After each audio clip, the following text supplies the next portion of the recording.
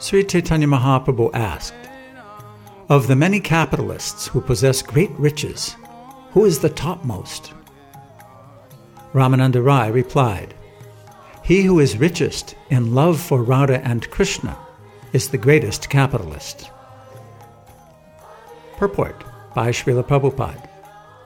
Everyone in this material world is attempting to acquire riches to satisfy the senses.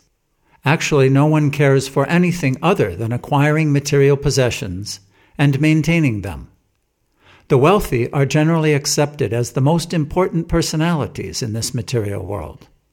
But when we compare a material man of wealth to one wealthy in devotional service to Radha and Krishna, the later is found to be the greatest capitalist.